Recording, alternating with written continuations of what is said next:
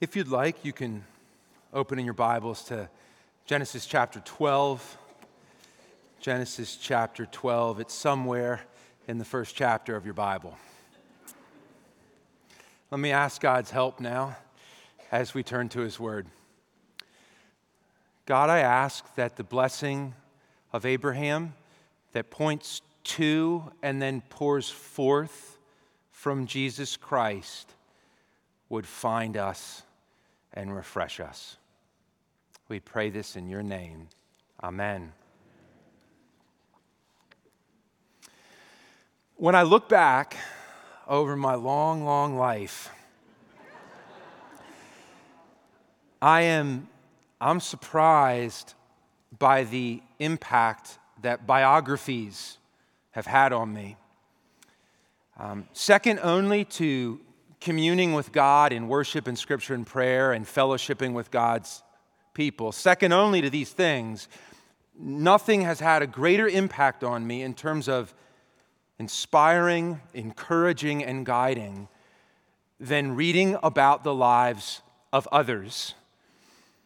We love biographies, I think, at least one reason, is because our lives are kind of trapped in the immediacy of the moment and we don't know the future.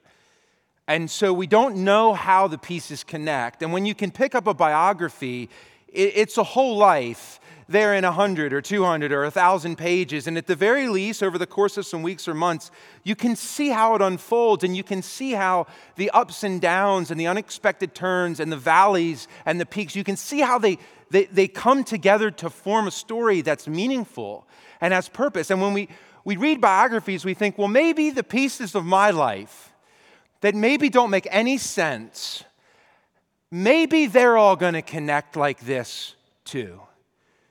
And so we read biographies because they inspire us and they give us hope. Do you know that being inspired by biographies is actually biblical? It's not just something the Bible says is okay to do. It's actually something the Bible commands. So in the letter to the Hebrews in chapter 11, the writer recounts the life, very narrow snippets, focusing on the element of faithfulness, but he recounts the life of several heroes from the Old Testament, little biographies. And then in chapter 12, he says, look at this great cloud of witnesses and be motivated.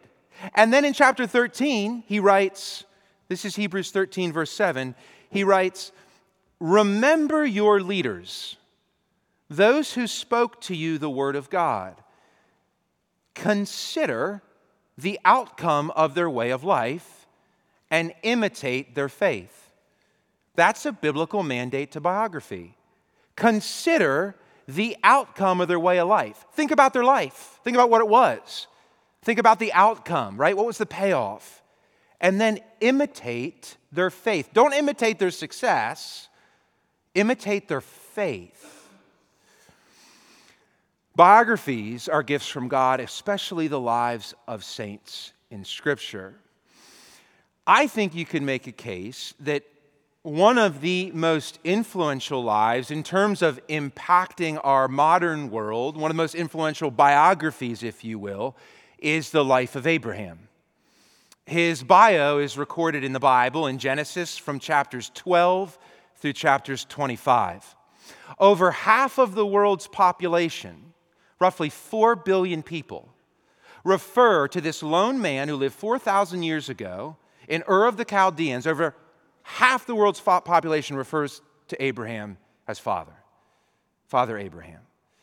Though with significant differences, Christians, Jews, and Muslims all trace their lineage, whether ethnically, spiritually, or both, back to this lone man from ancient Babylon, Mesopotamia, modern-day Iraq.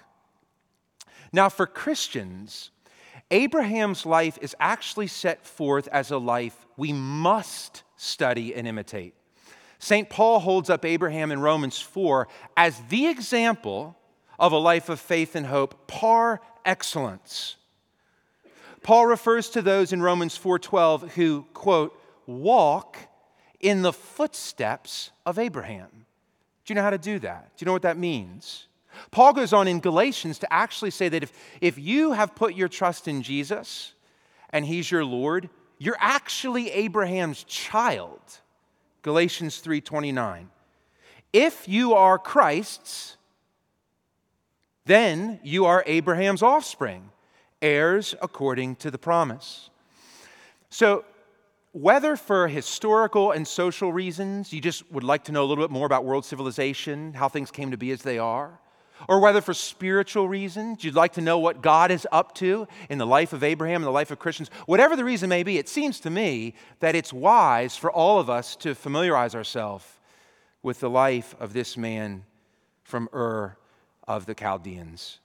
So as a church, we'll spend the next few months studying his life, asking specifically, what does it teach us about a life lived under God?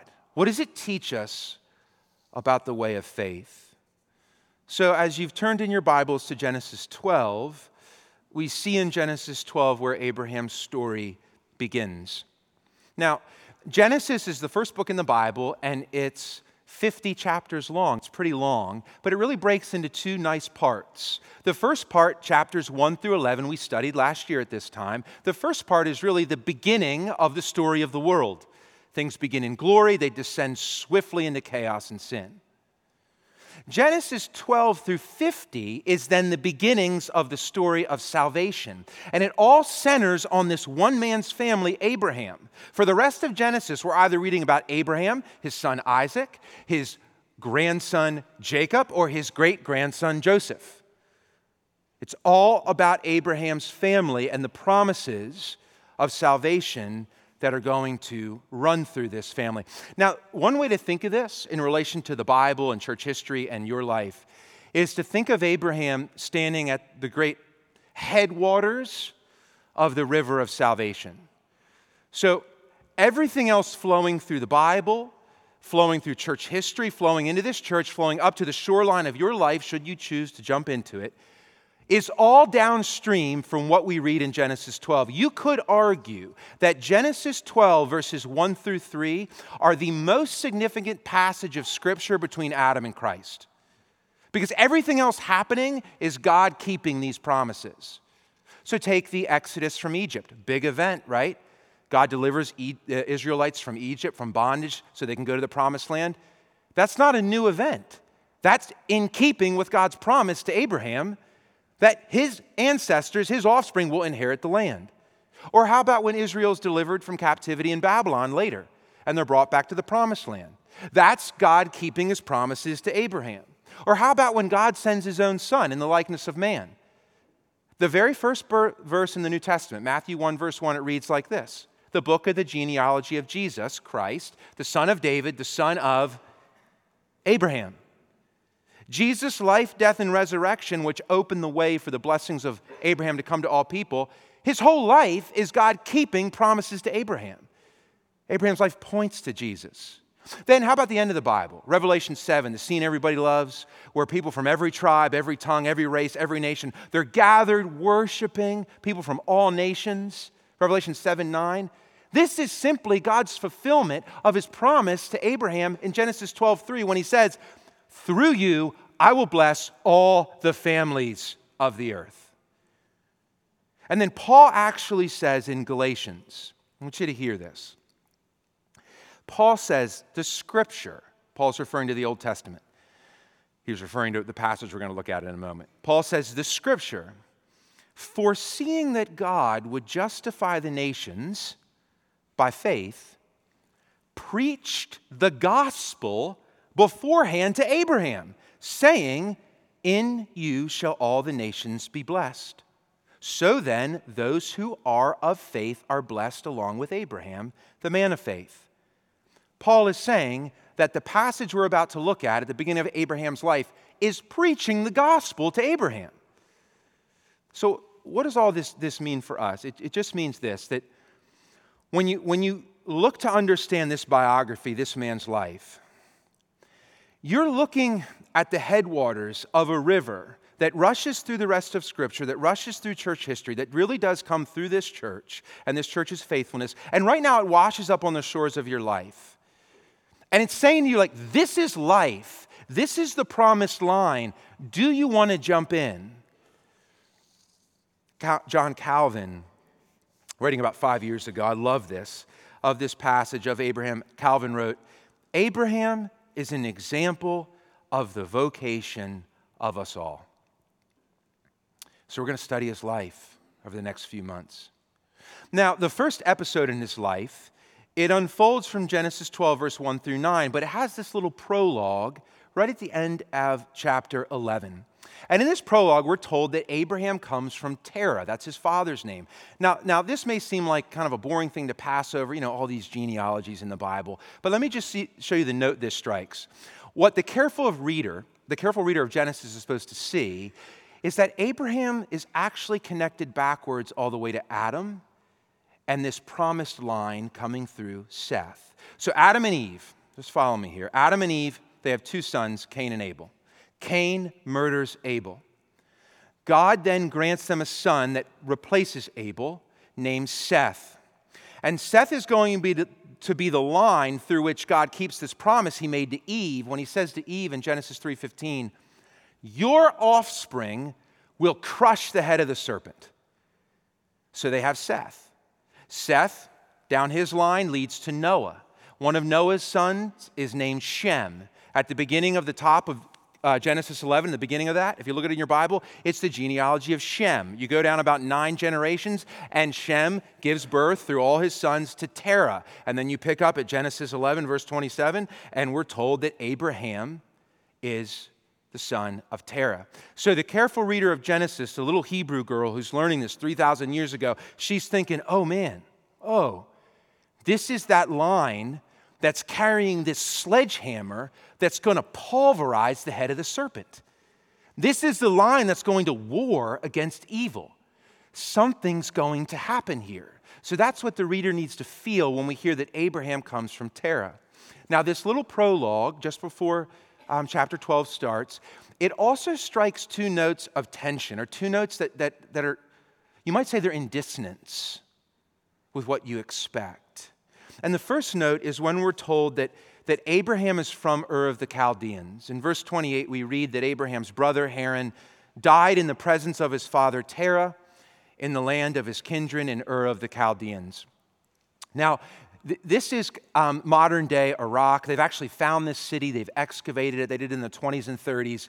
And they found in Ur of the Chaldeans the remains of an ancient ziggurat, or a temple, to a moon god.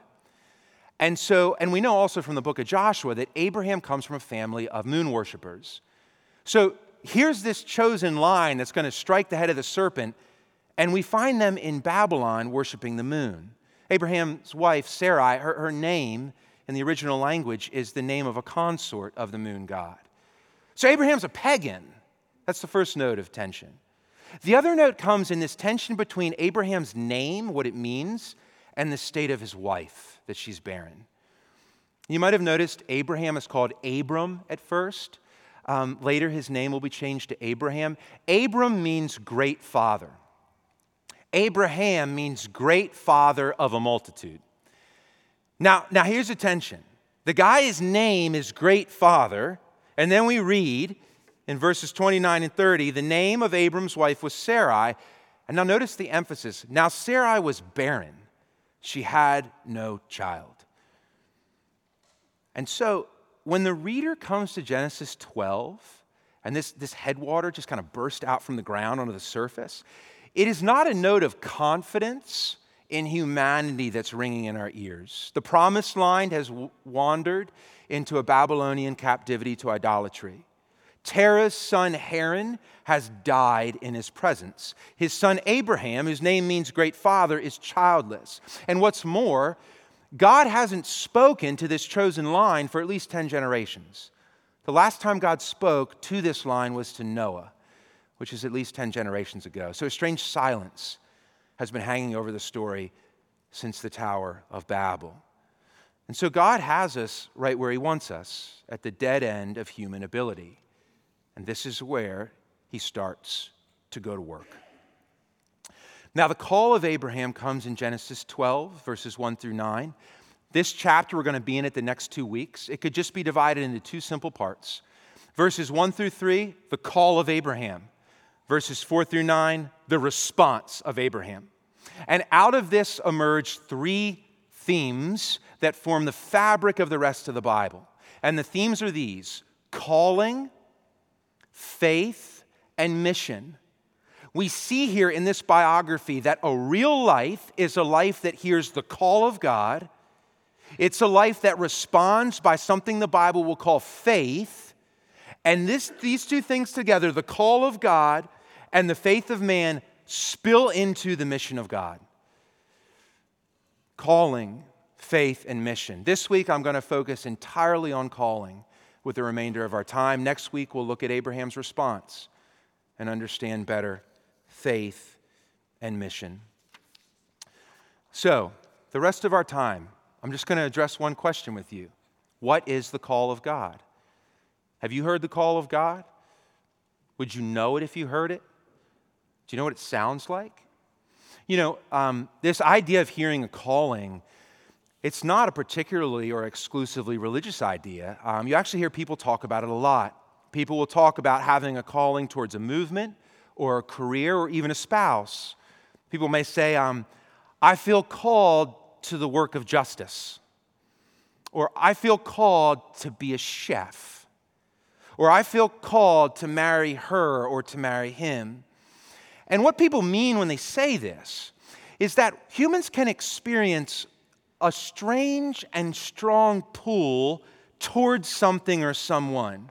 And it's as though that thing outside of them is calling them towards it. And having a sense of calling, it makes life meaningful. It gives it order and aim. It helps you get through the hard times. You know, a life without a call sometimes feels like not a life at all. It feels like an aimless wandering, a sad silence, as though there's nothing bigger than ourselves to really live for.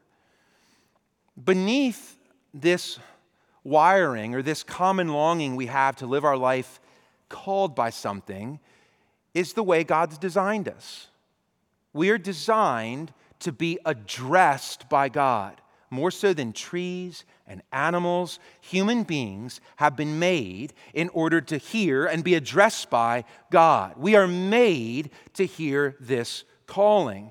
And so how do we hear it? What do you have to do? How do you know you're hearing God and not just something in your brain?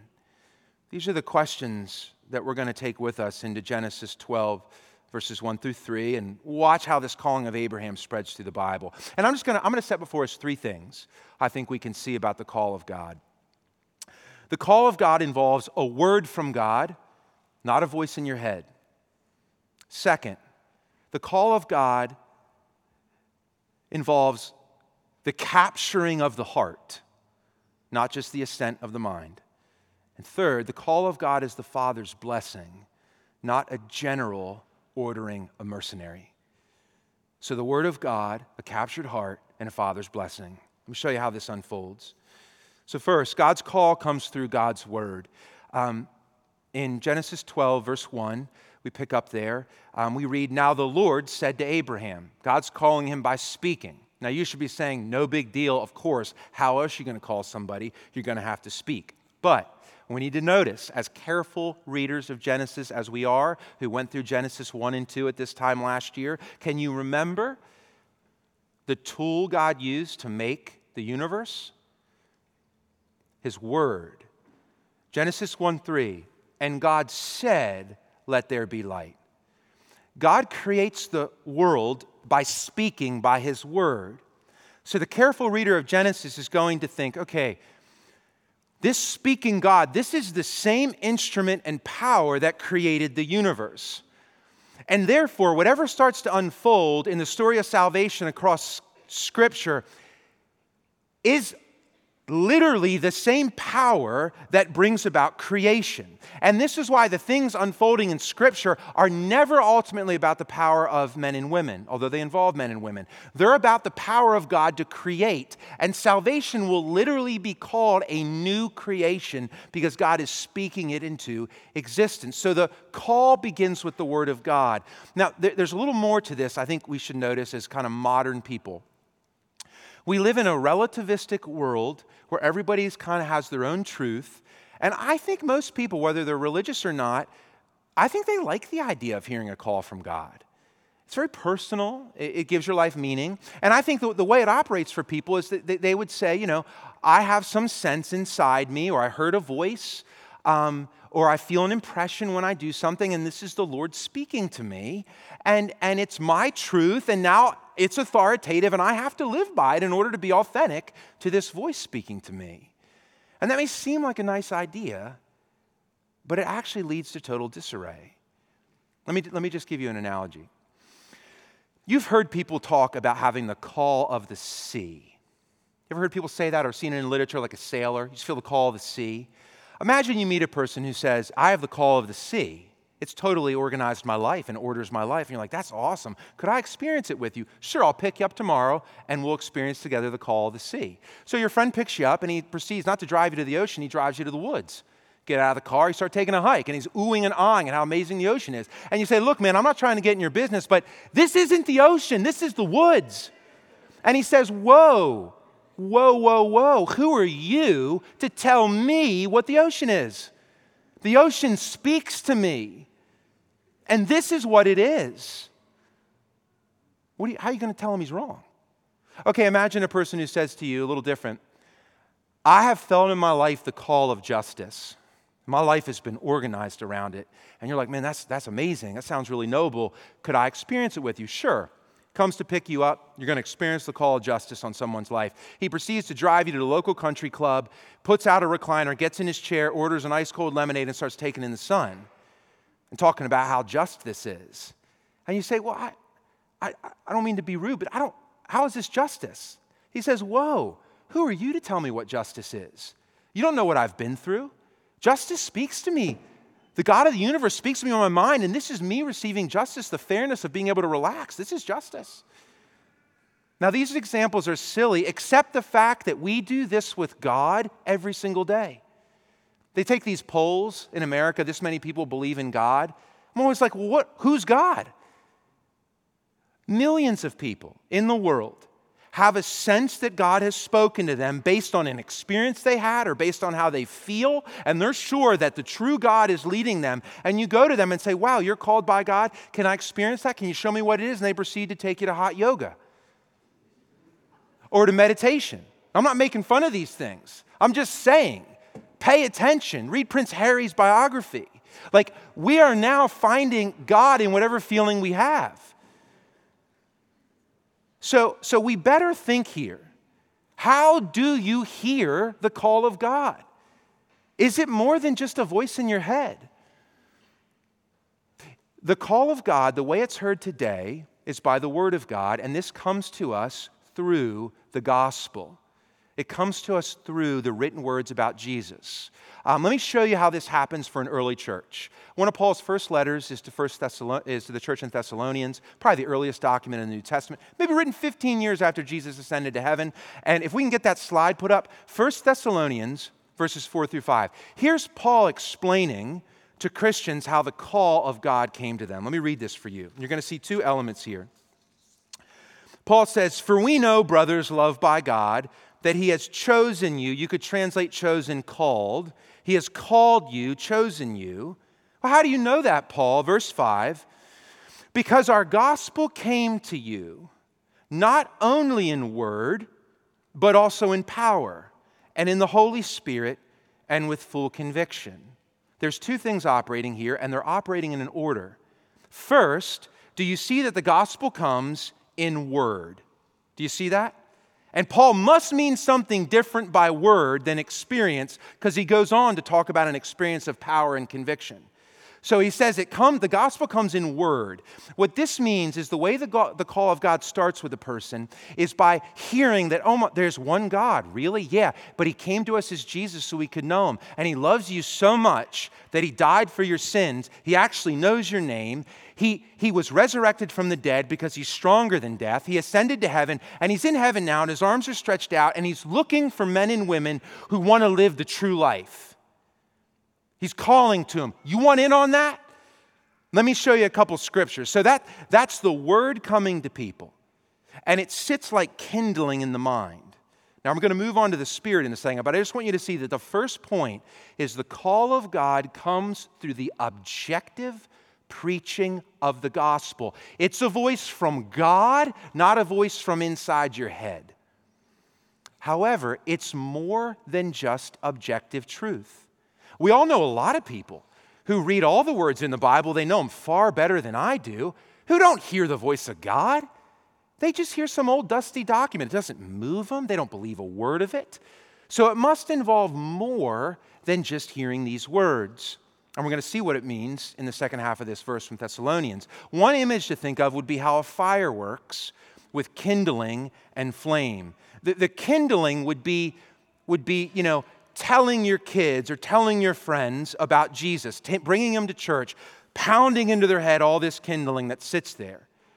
But for the call to come, something secondary, something else has to happen, and it's the Spirit acting upon that kindling to inflame it. So Paul says this, our gospel came to you not only in word, but also in power and in the Holy Spirit and with full conviction.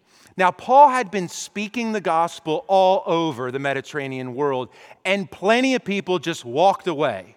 So what he's saying is, I not only told it to you like I did to those people on Mars Hill in Athens, or in that synagogue in Corinth.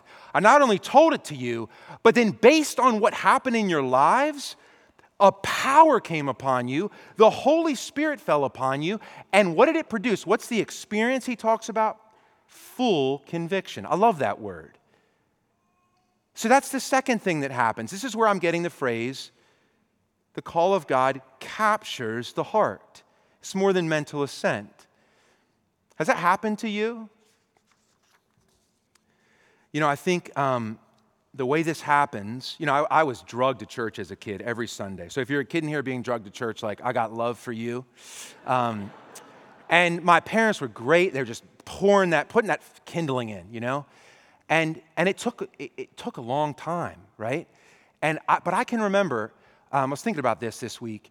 I remember being in middle school, and this boy in my class, we're out at recess, he looked up at heaven and he cursed God. Little kids will do stuff like this for shock value. And I remember a lot of the kids didn't care, and I remember being scared. And I don't know why, but for some reason, my little boy mind believed God was really there. And then, later in high school, I still was kind of 1 foot in, 1 foot out. And then my good friend Ethan Line decided to have this radical conversion and be all in for Jesus. And at the spring girls' soccer games that we'd go to, Ethan would bring his Bible, and he'd sit there reading his Bible, and it would embarrass me, so I wouldn't sit with him. But I was getting convicted. Like it mattered. I couldn't stop thinking about what's happening in his life. And then college comes along, and I'm in 1 foot in, 1 foot out, in and out of a fraternity, and I can't quite figure out what's going on. And then I'm listening to a sermon in my dad's car one day. I'm driving his car. It's on a CD player. And this preacher's telling the story of his life, coming to know the Lord. And the preacher's talking about a season in his 20s. And he says this phrase. He said, I just knew. I said to God, he said, I want to be that man that is for you, Lord. And it was like the light went on. And I was like, that's it. I cannot not be that. There's a lot of other things I want, but I can't not be that. I want to be that man that's for you, Lord. And it was like all that kindling suddenly was burning with fire. And it changed my life. Now, look, that fire goes up and down. It's not always hot like that, but have you felt something like that? I mean, do you live under the call of God? Has it captured your heart? That's the second thing that happens with the call. Third and finally, the call of God involves the Word of God, the Spirit capturing the heart, and third, it's the Father's blessing. It's not a general commanding a mercenary. Now, what do I mean by that? In Genesis 12, verses 2 through 3, God fills out the calling with a promised blessing, and he uses the word blessing or bless 5 times in these 2 verses. That's only significant because the word blessing is used 5 times, only 5 times, over the first 11 chapters of Genesis. And Moses is such a careful writer. And all of a sudden it explodes like buckshot. And so we read, picking up at verse 2, I will bless you and make your name great, so that you will be a blessing. Verse 3, I will bless those who bless you, and him who dishonors you I will curse, and in you all the families of the earth shall be blessed. Now, the blessing of God is a very precious thing. He announces his blessing over Adam and Eve at the beginning, and I picture almost like an old grandfather dying in his bed, and a little great-grandson's brought in, and this is his one moment. And of all the things he could do, he just wants to put his hands on the child, and with everything he's got, he just says, I bless you. God Almighty, bless him, bless her. The blessing of God is not the gift of an easy life. Friends, did you notice Abraham's dealing with barrenness? And that his life is going to be way harder because of the call of God, not easier?